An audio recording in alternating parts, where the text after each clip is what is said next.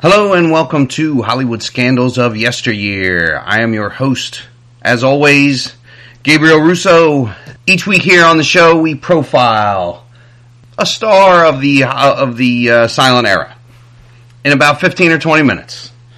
And so, we're going to jump right in here with William Desmond Taylor. Taylor was born in Carlow, Ireland. Almost said England. His father was a British Army major. In his teens, he failed tests to enter the Army. Because of this, his father sent him to a reform school in the Middle West of America. He later turned up in New York as an actor. Now, he was not going by William Desmond Taylor at this time. He was going by William Cunningham Dean Tanner. They lived in upscale Larchmont. They were well-liked and popular with people around and neighbors and stuff. His daughter was born in 1903. In 1908, he went to lunch and never returned. The next day, he telephoned the shop that he owned to ask for $600, which he received by messenger, and he was never seen again. Rumors abounded that he was seen mining or acting in Colorado, Montana, and Alaska, going by the name William Desmond Taylor. Ethel divorced him, residence unknown, in 1912. That same year, he showed up in Innsville, the city of motion picture sets Thomas Ince built along the ocean front near Santa Monica. Thomas Ince we profiled in an earlier episode, well, maybe at this point a later episode. I can't remember, because I've gone back and re-recorded this one. Episode 4, it had a lot of issues, let's say.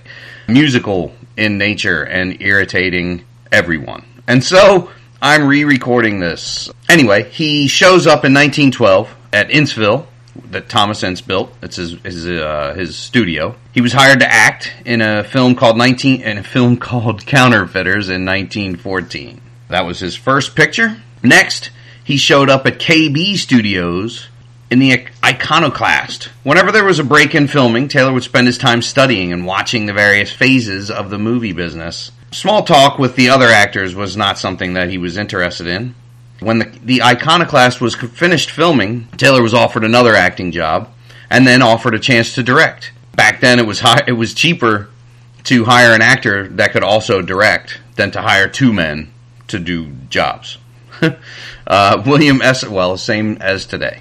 William S. Hart did the same thing for Triangle Pictures, and we'll do an episode on Mr. Hart at some point. Taylor continued acting, directing, or both until he was hired as an actor in A Tale of Two Cities in 1917. He became invaluable to the director with his knowledge of art and literature. After that, he rapidly climbed the ladder of success and became the leading director for Famous Players Lasky Studios. He directed many famous people: Constance Talmadge, Dustin Farnham, Kathleen Williams. I'm saying famous people. I don't recognize any of their names. And other stars with great success. And he was asked to direct the first screen versions of Tom Sawyer in 1917 and Huckleberry Finn in 1920. Suddenly he was rich and famous. Women were very interested in him, as he was a handsome and charming director, and he was in a position to help them on the casting couch, I would assume. Like many directors who turned out a large number of films, some were good, some were bad. He directed Mary Pickford in How Could Eugene in 1918. That same year, when World War I raged in Europe, 41-year-old Taylor enlisted in the Canadian Army. But the war would end before Taylor could be sent to France. So instead, he served in the Army until he was just discharged in the summer of 1919. And he returned to direct Anne of Green Gables in 1919. One of his last projects would be to direct Betty Compson in The Green Temptation, 1922. So it's kind of crazy that he just split on his family like that, and then he goes and becomes famous, which is, I don't know. Well, he was born in 1872. I always start there. I forgot. He died February 1st, 1922. He directed 59 silent films and acted in 27. His acting ended in about 1915, and then from then on he was strictly a director. His murder on February 1st, 1922 was the first major murder in, film scandal murder in early Hollywood. In the early morning hours of February 2nd, 1922, he was found shot to death in his bungalow. His still unsolved murder was one of Hollywood's first major scandals, as I said. From what the police could piece together, at 7 p.m., Taylor returned a telephone call to actor Antonio Marino at the LA Athletic Club. At 7:05, close friend and actress Mabel Normand, we did a show on her, arrived at his door. She left his house at 7:45, so 40 minutes later, with Taylor walking her to her car, according to witnesses. According to one theory, Taylor was shot in the left side with a single bullet shortly after her departure by an unknown assailant. Others put the murder sometime between 1 and 2 a.m., based on the fact that he was not rigor mortis when his servant arrived the following morning and discovered the body. So they don't think that he hadn't been dead long enough to go stiff. Studio officials were called first, and they were the first to arrive on the scene, and they are alleged to have removed key evidence long before the police and coroner arrived to begin investigation and secure the murder scene.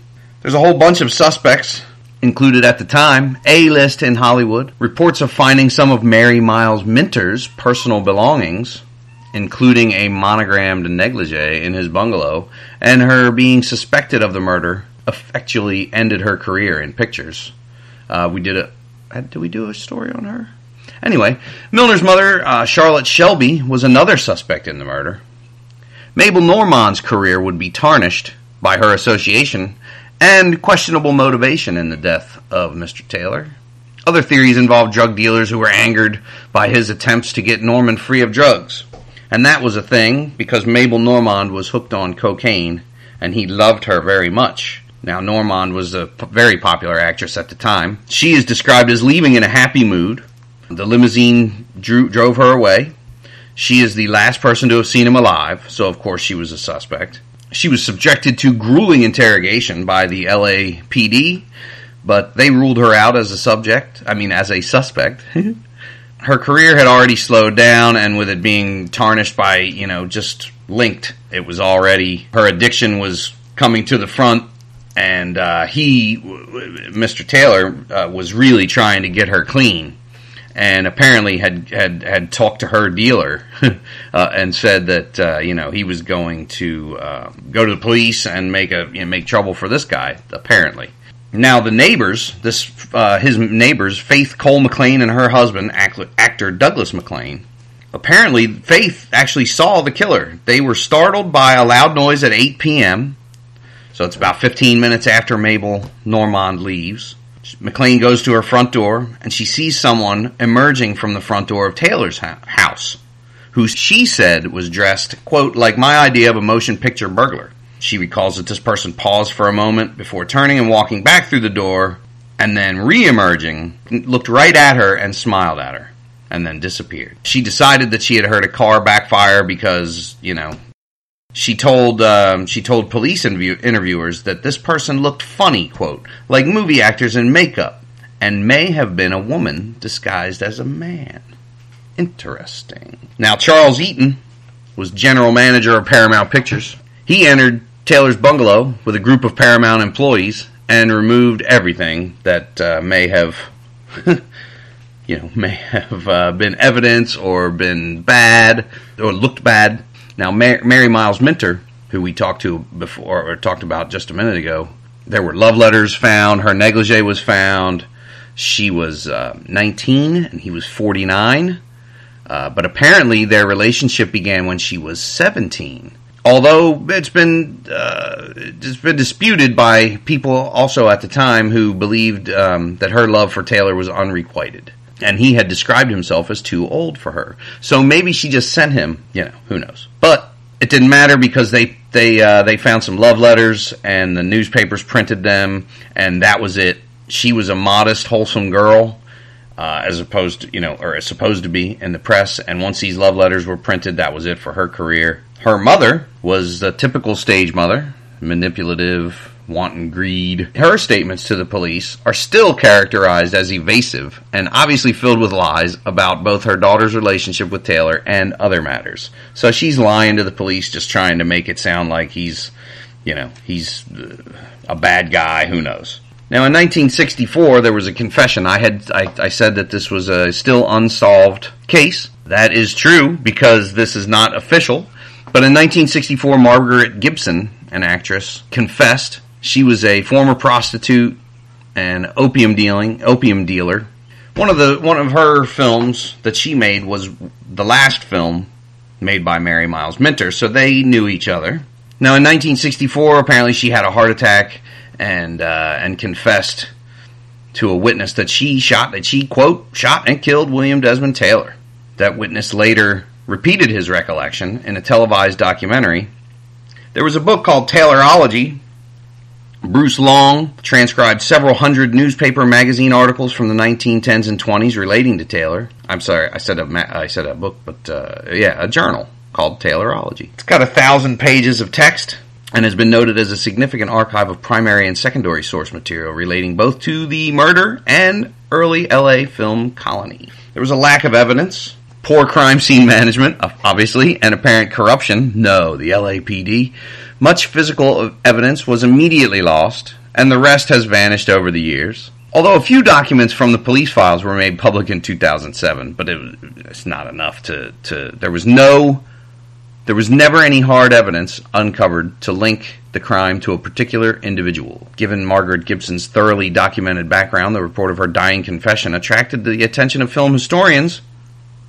But aside from circumstantial evidence, no confirmation has emerged. Now, this is one of the earliest scandals in Hollywood, coinciding with Fatty Arbuckle trial and the death of Olive Thomas a couple years earlier. The death of Thomas Ince and Wallace Reed, Barbara Lamar, they were all right in there. We've done stories on most of them. Jean Eagles, we haven't done one on her, because I've just found out about it this second, but I'm gonna. All these scandals combined prompted Hollywood studios to begin writing contracts with morality clauses or moral turpitude clauses, allowing the dismissal of contractees who breached them. Like I said, he directed 59 films, starred in 27. The film Sunset Boulevard, starring William Holden and Gloria Swanson in 1950, features a fictional aging silent screen actress named Norma Desmond, whose name was taken from Taylor's middle name and Mabel Normand's last name, as a way to resonate with the scandal from almost 30 years ago. So that's kind of interesting. The film Hollywood Story in 1951 is based directly on the Taylor murder, and the film reaches a fictional conclusion. It follows the circumstances of the real-life event fairly closely. Gore Vidal's novel Hollywood in 1990 also features a fictionalized account of the Taylor murder. Taylor's murder was depicted in David Merrick's production of the Jerry Herman, Michael Stewart cult musical Mac and Mabel, which ran a little bit in 1974, starring Robert Preston as Mac Sennett and Bernadette Peters as Mabel Normand, with James Mitchell playing William Desmond Taylor. In 2012, to mark the 140th anniversary of his birth, the William Desmond Taylor Society in his hometown of Carlow, England, established Taylor Fest, an annual arts and film festival honoring Ireland's most prolific filmmaker.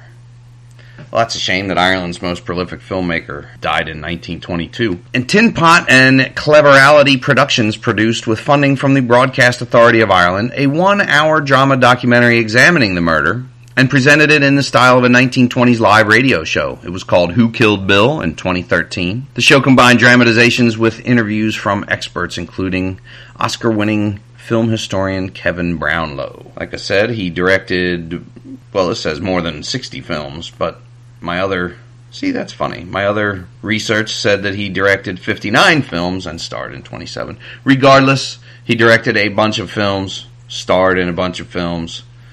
It was the first major murder in Hollywood. Taylor's funeral was one of the most impressive held in Los Angeles up to that date. Virtually everyone in prominence in the motion picture industry was in attendance. And I think that is going to wrap up the sad story. Is it sad? William Desmond Taylor? I mean, he was a jerk. He left his family without a word. And then when he got famous, I mean, there was never any, I haven't stumbled on any, and I don't do much research, but I haven't come across anything that said he, ever saw his daughter again. So, I mean, that's not a reason for somebody to get murdered, but, is he a nice guy? That's not for me to say, I guess. Anyway, that's going to do it for William Desmond Taylor. I thank you for listening to the show, Hollywood Scandals of Yesteryear. thank you for downloading. You can check me out on Twitter at grusso1971. You can go to Facebook, facebook.com/Hollywood Scandals of Yesteryear. You can go to facebook.com/Gabe Russo Art, and that will be some art that I do. Once again, I thank you very much for downloading and listening. The only reason that I redid this one, just to get it out there, was because I recorded some music all through while I was talking in the original one, and I've had a couple of complaints about it, and I fixed one of another episode that I did the same thing, but I never got around to this one, and I just listened to it, and frankly it was unlistenable, and I apologize, and so now it is better, I hope. Anyway, thank you for listening once again. Please come back next time. Thank you very much.